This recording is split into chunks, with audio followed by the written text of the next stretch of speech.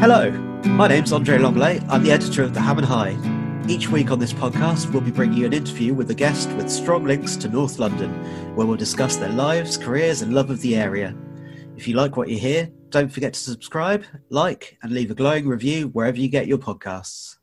This summer marks 25 years since the Battle of Britpop, when Blur and Oasis hit the national headlines by going head-to-head for the number one spot. North London, and Camden in particular, was at the heart of the scene. Joining us on the Ham and High podcast this week is Matt Everett. Matt will be a familiar voice to listeners of BBC Six Music, but back then he was right in the thick of things as drummer with the band Menswear. So here he is, Matt Everett. So, Matt Everett, thank you very much for joining us on the Ham and High podcast. We're here to talk about Britpop. It's the 25th anniversary this year of of various things, but the Battle of Britpop when Blur and Oasis went head-to-head for number one was one of the kind of seminal moments, and that was in August. So I thought we'd have a chat ahead of that. I moved to Camden in late 95.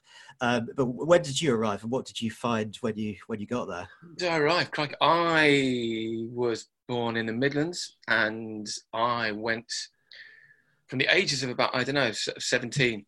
I would always get the coach, get the megabus from Birmingham to London every weekend I could possibly afford it, and just to hang out in Camden. This was kind of pre-Britpop. This was a thing called The Scene That Celebrates Itself, I think the Enemy called it, which was a sort of loose mix of bands that used to go to a nightclub called Syndromes and the Underworld in Camden, and sort of like Lush and Swerve Driver and a very young Blur. It was sort of a group of bands. It wasn't really, a sort of musical scene. It was more like a label for bands at the time to sort of produce music under. And shoegaze was about, so I used to go there every weekend that I could possibly afford it, and I made friends there and used to hang out at the Camden. I used to go to gigs of bands that I liked and just sort of turn up early and say, I'll carry some equipment for you if you let me into the gig. So, Which was called ligging at the time, wasn't it? I just found myself carrying lots of drum cases around for, bands. And that's kind of how I got to know a lot of people in that kind of world, pre-Britpop. But yeah, I always loved Camden. It's such a fantastic place at the time. So were you playing in bands at the same time? Yeah, but they were all kind of like not very good, sort of early, sort of indie-ish kind of things in Birmingham. It wasn't until I moved down to London when I was 19 that I kind of really ensconced myself properly on a regular basis. Okay, so when would that have been? What year was that? That would have been Modern Life is Rubbish by Blur had just come out. That was the record that changed everything. So 94? Yeah, probably, or 90. Yeah, probably is 94, isn't it? Yeah. But okay, and so you moved down. What did you find? What was there a scene in Camden particularly, or was it just certain venues happened to be where they all played? It's where everybody drunk, as has always been thus, and probably will always be to a lesser or greater extent. Everybody went to certain pubs. You went to the Falcon, which is now gone, because that's where you saw bands play. You went to the Water Rats, which is still there, and you drunk in the Good Mixer, because that's where you could spot Madness and Morrissey. And you went to certain nights at the Underworld. Yeah, it was just an interconnected sort of chain of pubs. Then you'd hopefully maybe see somebody from Chapter House, and that was an incredibly big deal at the time for me. Wow, the bass player from Chapter House, crikey! It felt sort of approachable because you could just go to a pub and see people there. And traditionally, with bands, you saw On Top of the Pops. You never see them in the pub, would you? You never see Wham in a pub. But then all of a sudden, these kind of bands, as I sort of tapped into the indie rock thing, it kind of became something that you could get involved in. And it's interesting, isn't it? The Good Mixer was a strange choice because it is just a proper boozer. There's nothing that particularly says this is going to be the centre of musical activity for the country. It's just a boozer with a bad pool table from memory. Yeah, two bad pool tables, but a very good jukebox. That's what I remember, yeah. So that was it's been talked about a lot before. Savage and Best, which was an amazing PR company that looked after Suede and Pulp, and latterly Menswear. They were based around the corner. So they'd send journalists to do their interviews in the Good Mixer. And also it was close to where... And I think that bands could go there and not be hassled. because it was just an Irish boozer. Yeah. Or at least quietly hassled by people who knew them, but Me, they knew the etiquette. Yeah, hassled by me, but not hassled by other. But that all kind of came later. yeah, absolutely. And of course, there were a few labels based in the area as well, so there was a bit of a hub. Yeah. Who were the? I suppose what I'm kind of interested in is who were the other characters that were around at the time? There must have been indie bands that were really high profile in Camden, but never quite broke through the other side. That's an interesting question. There was I remember a band called Orange Deluxe. Kind of all these bands would sort of arrive and form waves. Spitfire was another one. They sort of arrive and on sort of in a sort of normally a sort of 60s inspired fug of bootcut jeans and sort of, paisley shirts, and then nothing would really happen. It wouldn't really turn into anything that would make a dent on the public consciousness past, Zone 2. And I suppose that's one of the things is that there's always been an indie scene, isn't there? Or kind of since punk, at least, there's always been an indie scene. It just happened that with Britpop, things kind of came together and people noticed outside Camden. Yeah, I think it's interesting. There's kind of two parts to the Britpop thing in terms of, there's a lot of reasons why it happened.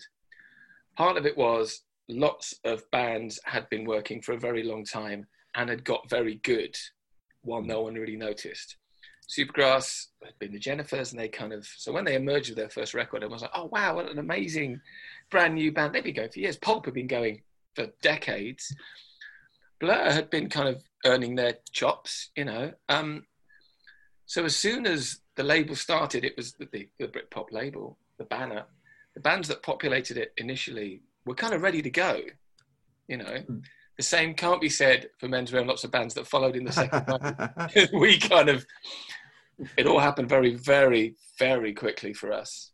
And so we didn't have the structural integrity to... Well, let's talk about that. So, firstly, is it true that you formed in the Good Mixer, or is that part of the legend of the... Did we... Yeah, more or less. I was drafting, a couple of my friends knew Johnny and Chris, and said, oh, they've got a drummer, but he's rubbish. Do you want to be the drummer? And I went to one rehearsal with them, and we played about 4 songs, one of which was Daydreamer. And Stuart, the bass player, as he drove me back, it was in Leytonstone, horrible, smelly rehearsal studio in Leytonstone. And as he drove me back to the tube station, he said, we're going to get signed. And I was like, what? He said, yeah, we're going to get signed. And for someone that, I've been in bands since I was 15. That's all you want. You want to get signed. That's the big thing. And I'd struggled, and it seemed like an impossible thing. And then you have one rehearsal with a band, and they're like going, yeah, this is it. It's just going to happen. And it did. It was that easy. And once the band formed, obviously you became, in its way, synonymous with Britpop. It was the label. You were the kind of defining the creation of Britpop, whereas other bands had kind of arrived before that.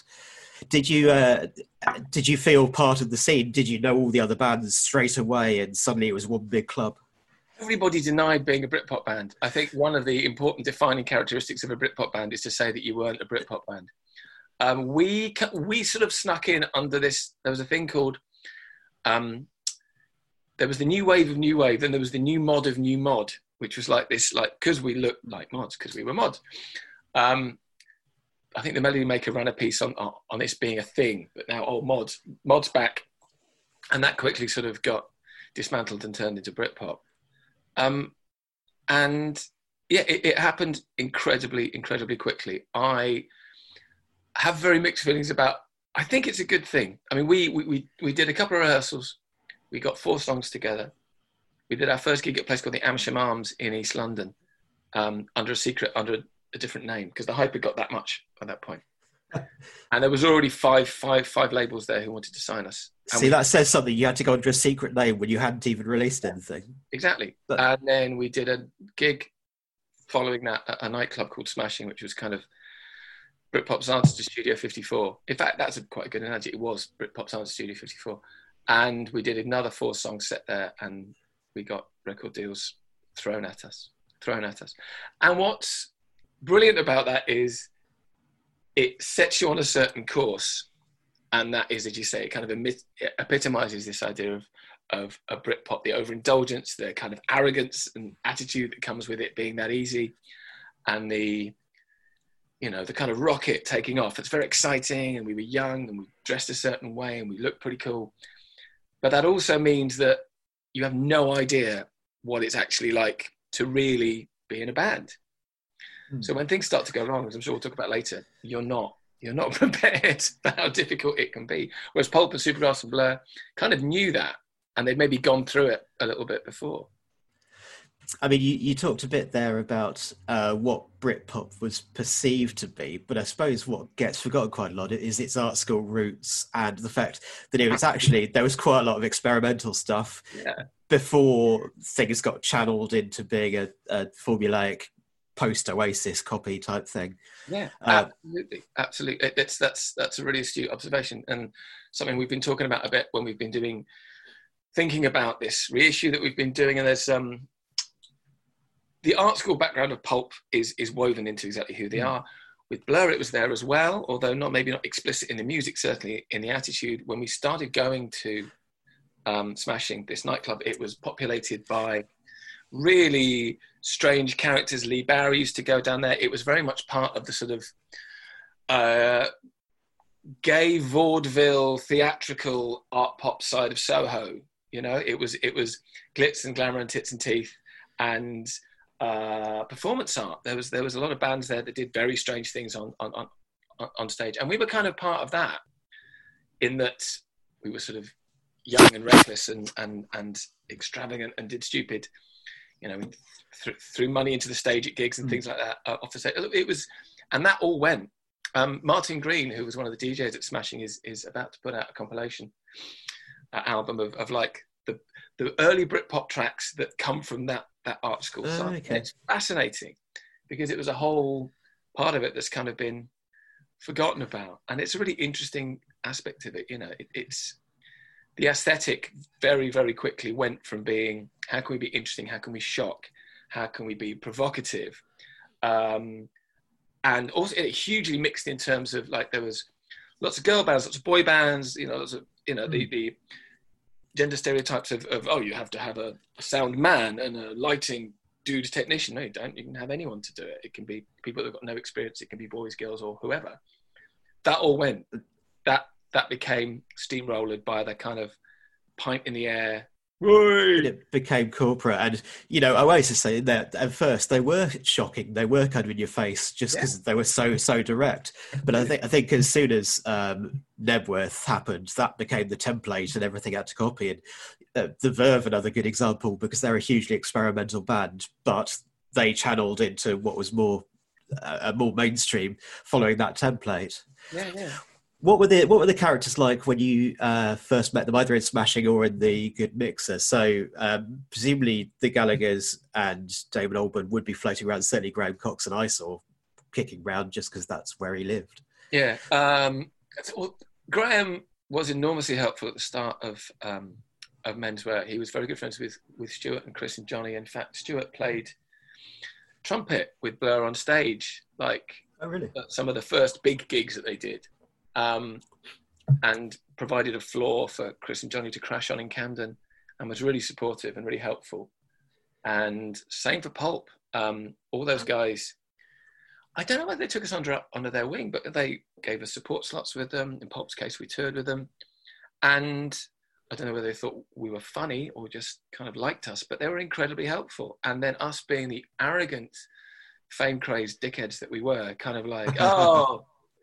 you know, kind of dismissed their help and kind of became a little bit ungrateful, which is something I feel quite bad for because they're such nice people. But Jarvis was always Jarvis. Jarvis was exactly the same now as he was then. Graham is just as lovely. I think he sort of found himself now, I think, for a while. Some people aren't suited to that amount of attention. He's a musician, first and foremost. Damon was always a little bit separate from everything. Didn't really, you know. Oh, really? Not in a standoffish way, but there was more of. I think he was a bit more wary. I think of a lot of the shenanigans. I remember we had an album. Was it a single launch party at Stringfellows of all the awful, like, postmodern ironic things that we did? We didn't have dancers or any of that, but it was still in Stringfellow, so I don't think that's enough of an excuse. It would be unthinkable today. Yeah, it's unthinkable then, but I think you're sort of trying to mess about with what's the done thing. Anyway, and loads of people turned up, and I think sort of Damon dipped in, saw it for what it was, and just dipped out again. It's like he was an observer. But of course, was that after Country House or before? Because with their video for that, they tapped into the same thing. That would have been before, I think, yeah. So it's interesting doing the job I do now. You sort of cross paths with a lot of these people, and nearly everyone is universally lovely. And everyone's got their own.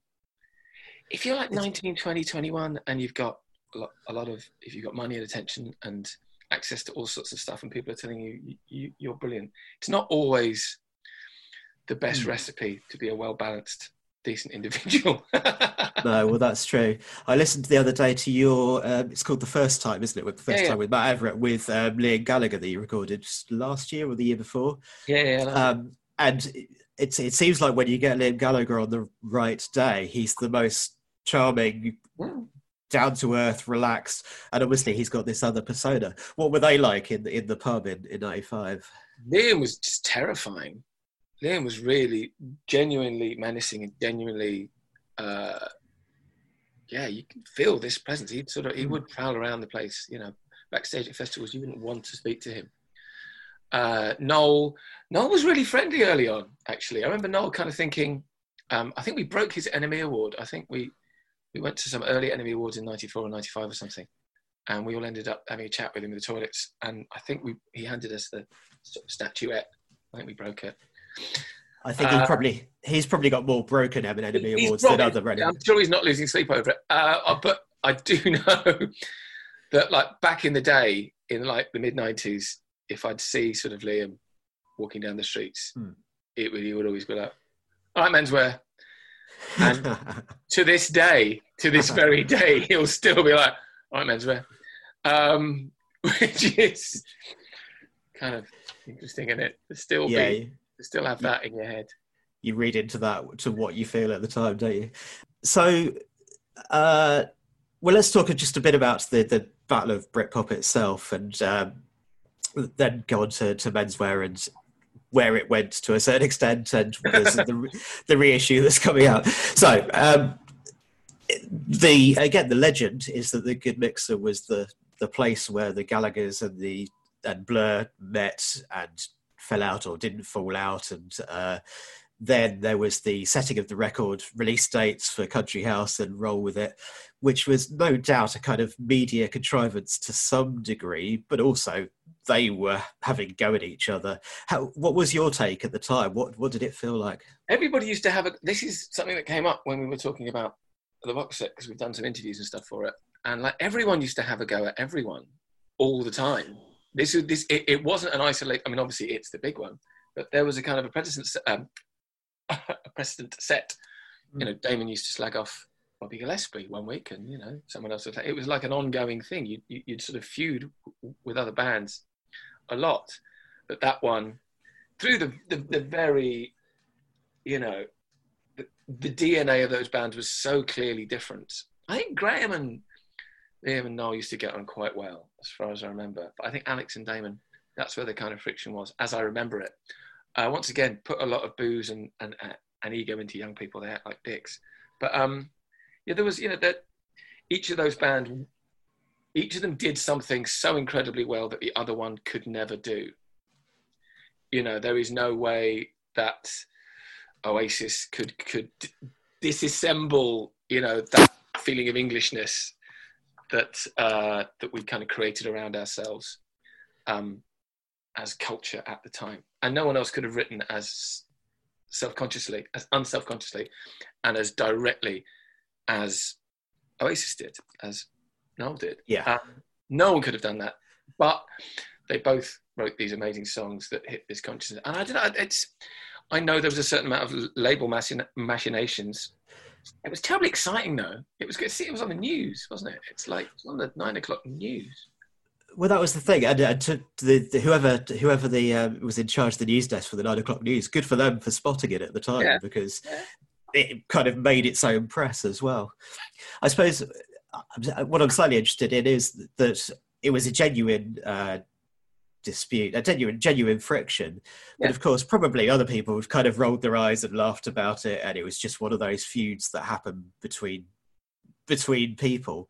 Yeah, but if you're the kind of band, the kind of talent that gives you where you have that drive, that thing, you've got that marrying of skill and ability to songwriting, creativity, and also that I am going to do this, I'm going to make this. And Noel had that, and Damon had that. They both, to this day, that's one of the things. It's not just talent; it's that absolute fucking vision for getting your work out there, being recognised, getting out on that stage in front of hundreds of thousands of people. And if someone else is trying to do it on your patch, that's gonna great. It's gonna great. I think it's so yeah. So maybe some of it was the personalities and the fact the bands were so different, but some of it is like, this is my moment. No, this is my moment. I've been working for this. Of course, it's not unique either. You get these kind of disputes in hip hop. You get YouTubers. There's a whole kind of industry around YouTube. What is this YouTube you're talking about? I've never heard of such a thing. I'll explain it in another podcast. But yeah, there's huge publicity to be made and money to be made out of it. So it's all there. So with you guys, there was, as you said, it was a huge rise to prominence, to fame. The album went top 10, didn't it? It went to number 11. What's interesting is these days, I think it did, like, was it 55,000 or something like that? Which these days would be a colossal amount for a physical record to sell. Those days, nah, not so much. With that success, obviously, there was a period of touring. The album came out, did really well. Were you based around Camden at that time? Yeah. I mean, we were on tour a lot of the time, but we were still going into Camden. I think Johnny wasn't. It's funny as well, when we were doing it, you're not, and you're young, you're not thinking about what it's like, what the impact on that it's having to different people. And I don't think any of us really appreciated how hard it was for John. It's he was in the centre, front and centre all the time. He was on the covers and stuff, and there was a lot of covers. And I think he found it really difficult. I was saying some people aren't suited to it. He was very suited to being singer and a front man, but I don't think he was actually suited to people hassling him all the time for being the singer. And I think he found it really, really difficult. That's something you never really stop to.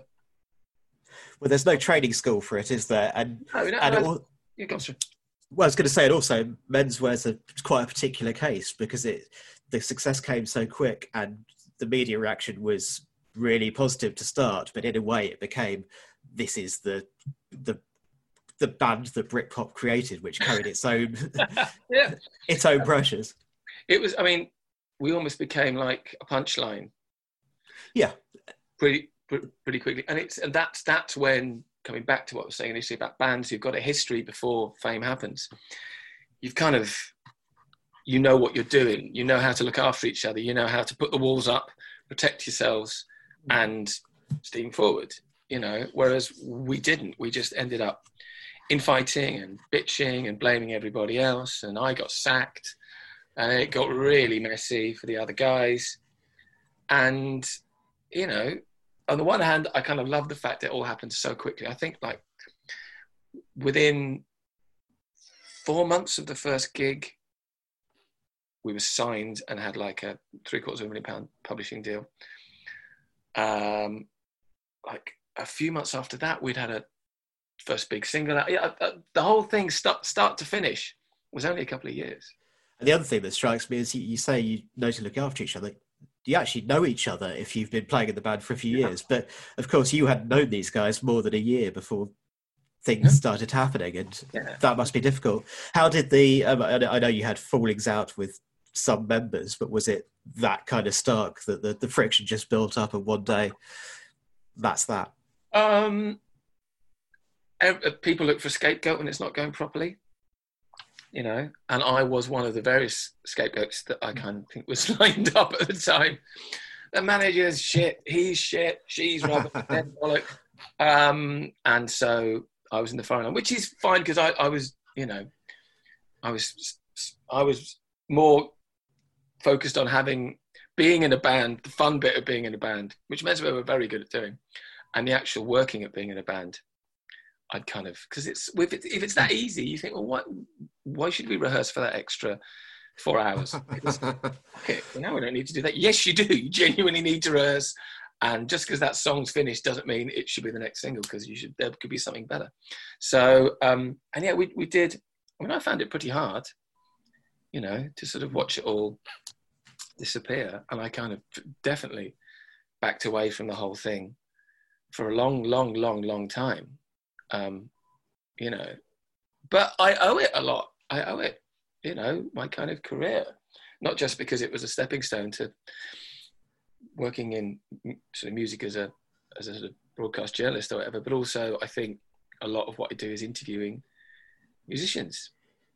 And even if you don't know them, if you've done that thing, then when you speak to them, even if it's, you know, Billy Corgan or Damon or Tom York or whatever, you've all had some crossover in your experiences. So I think it's helped. No matter, even David Bowie has had like a Ginster's pasty at Scratchfoot service station at 2 a.m. after playing a gig in, you know, Dundee to nobody.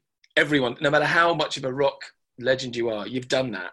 And then if you've done it as well, it's easier to talk about it. Absolutely. And I one of kind of the lower end of, you know, used to be in bands, but never with any success whatsoever. But you know what it's like to turn up a venue and think, is anybody going to turn up here? Or where the fuck's the stage or whatever. But also, yeah, did you ever see the Prince exhibition at Wembley Arena? Just to digress slightly, a few years ago there was an exhibition of Prince, and it had all his costumes and guitars and everything. You know, and I'm a big fan, so really enjoyed it. But the room that was amazing was there was a room that just had all his flight cases around, and you walked in and you could smell venue or smell flight cases, and it was like, Jesus, even Prince does that or did that.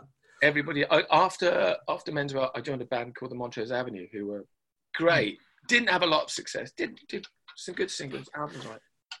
Good like They hit the charts. Yeah.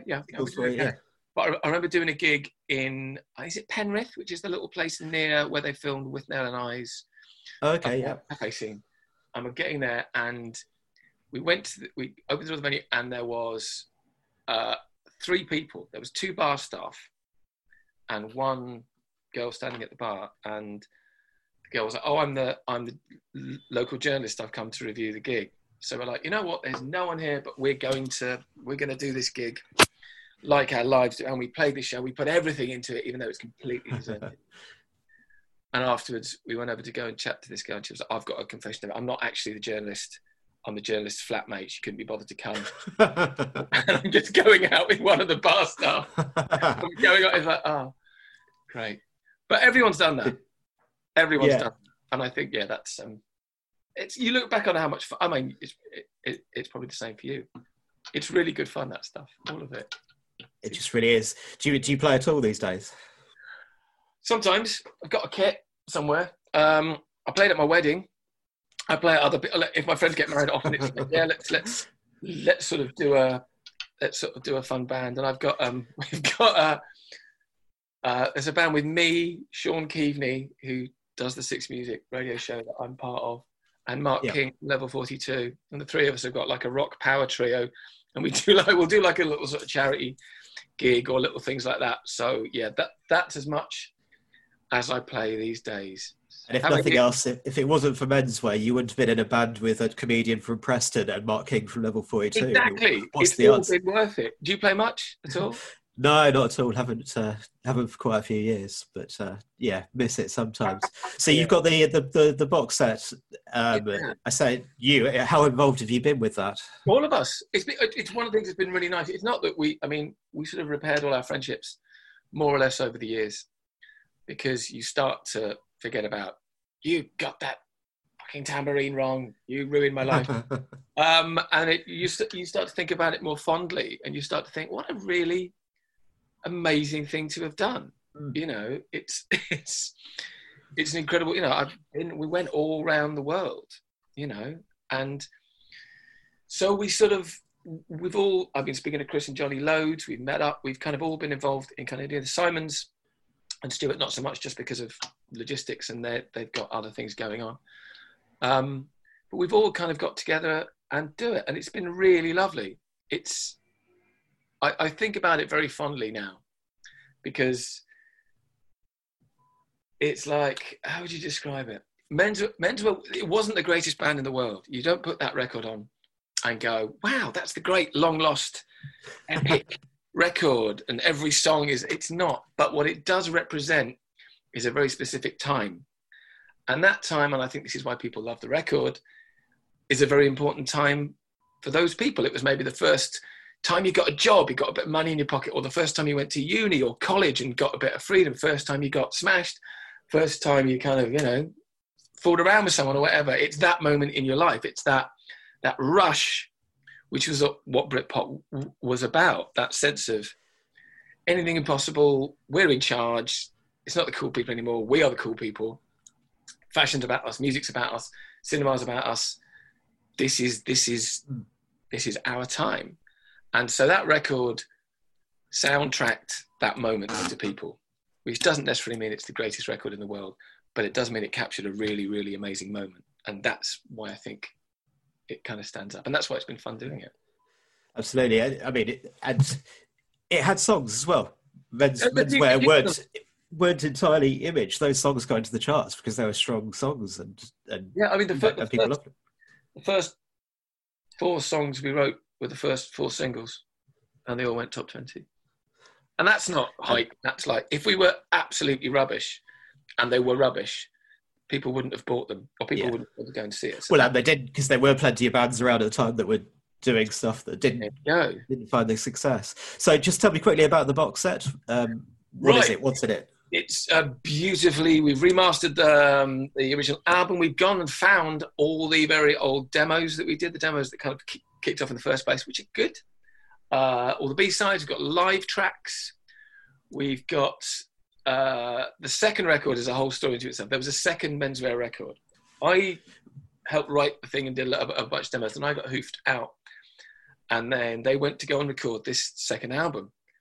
And it went way over budget. They recorded it in like 8 different studios all over the place. David Gilmour's studio, Van Morrison's studio. They spent a fortune on... I mean, following the well-worn template of the Stone Roses and everybody else before. Over the top.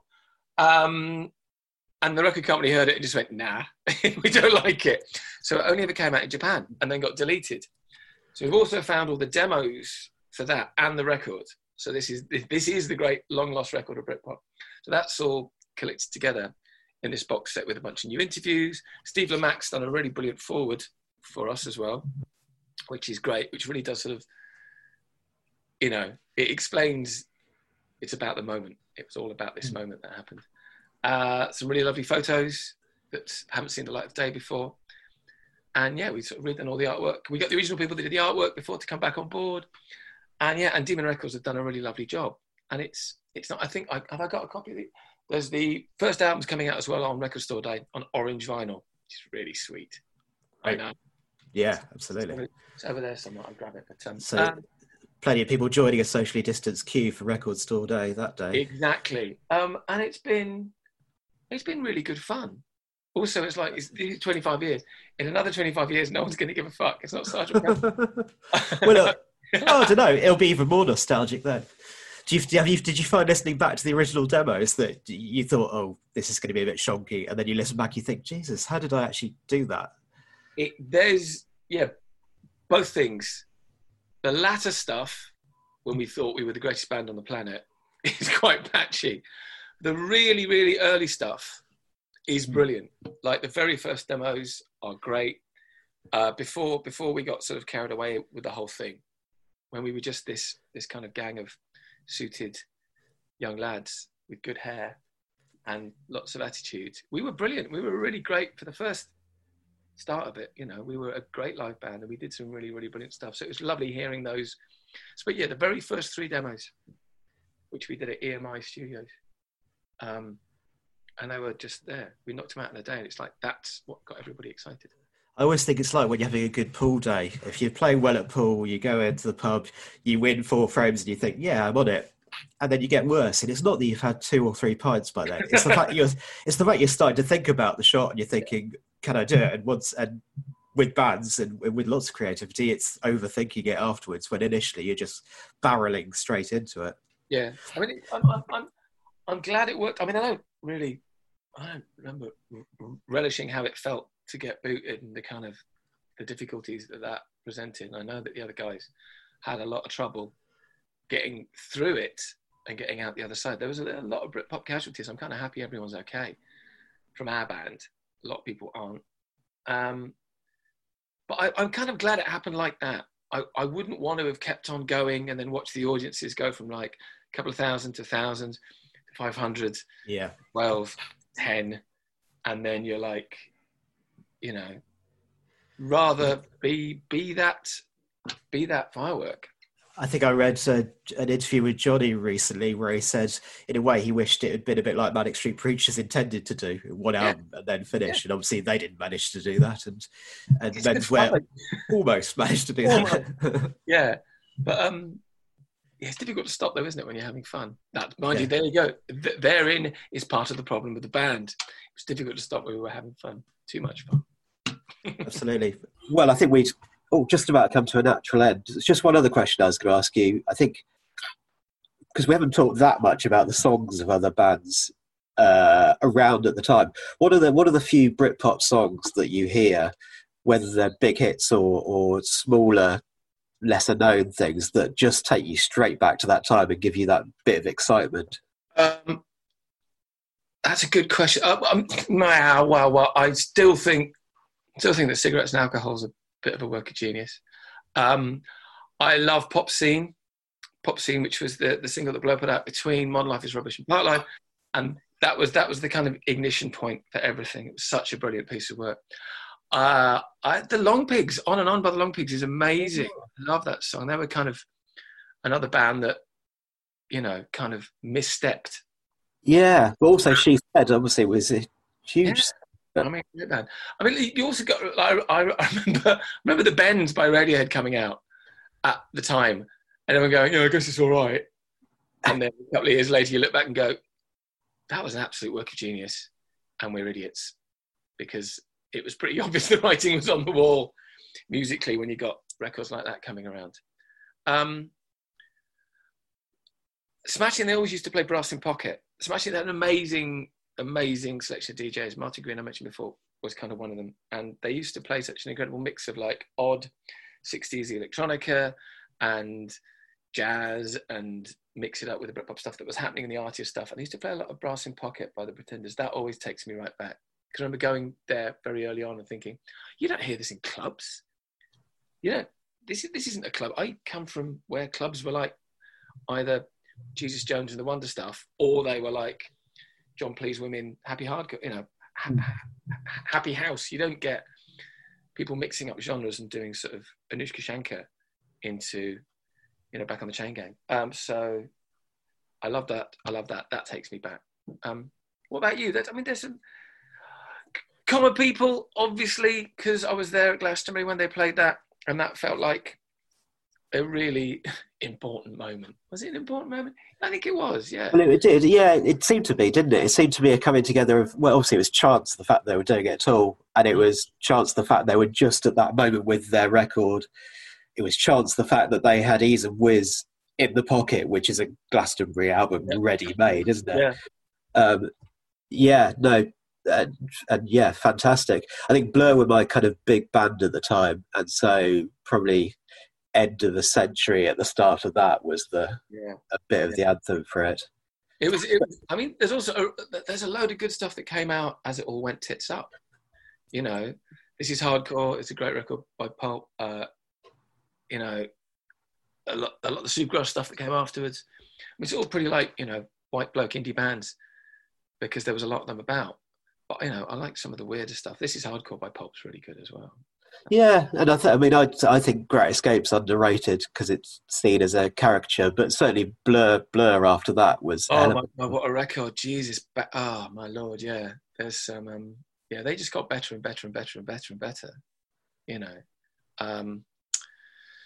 What's the big emotional climax of 13? What is it? I can't remember now. No Distance Left to Run. No Distance Left to Run. Oh God, what a song! Yeah. I think in a way there were quite a few bands like that could play amazing small gigs, but then in arenas it just seemed like the natural thing. Yeah. Which was quite unusual at the time. I'm kind of against. It's very strange watching the 90s become the 60s, if you know what I mean. It's become now the kind of people have kids. Because I'm in my 40s, aren't I? So I see sort of, it's like a 90s theme party. Like I used to go to like, hey, car wash, 70s theme night. You'd be like, really? Do you put on Gazelles? And like, there's a bit of, it wasn't like that. And then you think, maybe it actually was. Maybe the Spice Girls were always on the TV, and maybe it was always Oasis out the radio. Yeah, it's like that whole I Heart the 90s. But then also, it's very similar because you had like, you had Blue Lines, and you had Protection, and you had Dummy, and you had like all the stuff that Ninja Tune were doing at the time, all these amazing records, which were part of the firmament, and they were very much part of the landscape. But those are gnarlier propositions, and they're harder to pigeonhole into a British reunion Jack guitar photo, which is much easier than going, there's this weird collective from Bristol. Can I ask another question that's slightly separate subject? There's seems to be a bit of a hindsight narrative that's built into Britpop about it being a reaction to grunge. And no doubt that's partly true, but it seems to me that's a bit overhyped because the British indie scene kind of kept going through grunge anyway. And it just got noticed again after the tragedy of Kurt Cobain and after a few bands like Blur really made great records. Yeah, I mean, I don't remember it being particularly thought out. I don't think suddenly everyone woke up and snapped their Soundgarden records in two or anything like that. And you look at Reading posters from the time and it's all a mix anyway. It was... I think you're right. It's easy to say that in hindsight. It goes in waves, doesn't it? It goes in waves. I mean, there was, just like Britpop, there was the sort of upper tier of these grunge artists, and then there was all the druck that followed, the terrible pseudo, plaid shirt on the catwalk awfulness, just as there was with Britpop. So I think it run its course. I don't know. I remember listening to In Utero almost as much as I listened to Modern Life is Rubbish. I don't remember it being but it was there. It was nice to have bands like with Pulp, like with Oasis, like with all these bands, singing about things that related directly to you, to what you were experiencing about, air cushioned souls on or like being in a shit job, and just wanting to get out. All this stuff. The thing is, the British music has always done that very well. British music is very good at articulating how Britain feels at any one time. It's always been very good at that. America's too big to do that successfully. I think Tom Petty does it. Maybe the Foo Fighters do it these days. The big sort of swathing. We're an American, but funkadelic Parliament. Those artists that sum up what America is. But there's very few of them because it's very difficult to do. Dolly Parton. Yeah. That's interesting. Whereas over here, to some degree, you can sum up a national mood. Yeah, it's never catch-all, but there is something behind it, isn't there? Yeah. I mean, I'm not saying life in Bath is like life in Bristol, which is like life in, Liverpool or Middlesbrough. It's not. But there's a through line, especially when you're younger.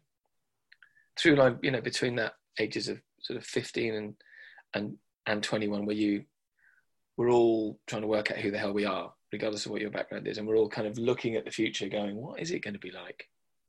And a lot of that music does encapsulate that pretty much, along with the stupidity and the excitement and the going out. And the booze. And whatever else. And the everything, yeah. There was talk about getting Menzo back together again. There was one point about, 10 years ago that we got offered a secret slot at Glastonbury, and we got together to talk about it. and it didn't. Everyone hadn't got their shit together at that point, and there was still talk about it, and there was offers on the table to go and do stuff in bits and pieces, and that sort of surfaced again now because of the reissue.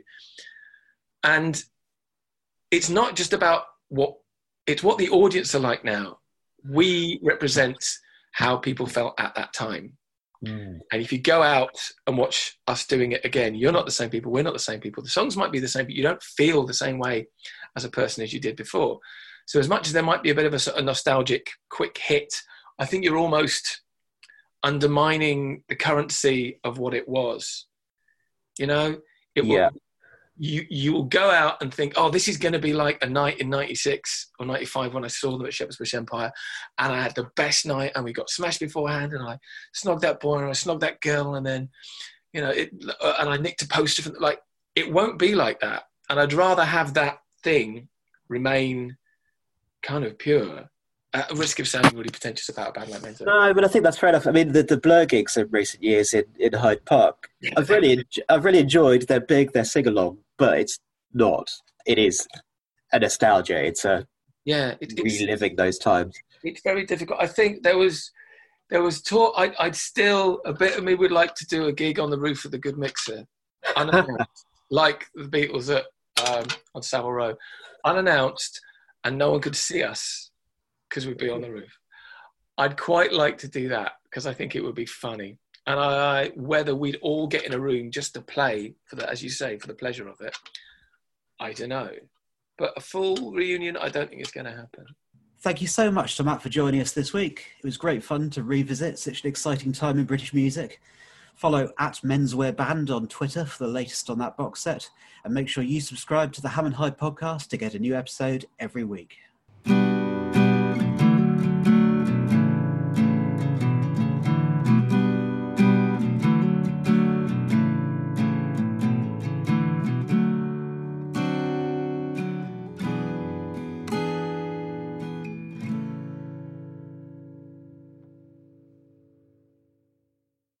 From true crime to football, Brexit to folklore. For more great podcasts from Archant, head to audioboom.com/channel/Archant.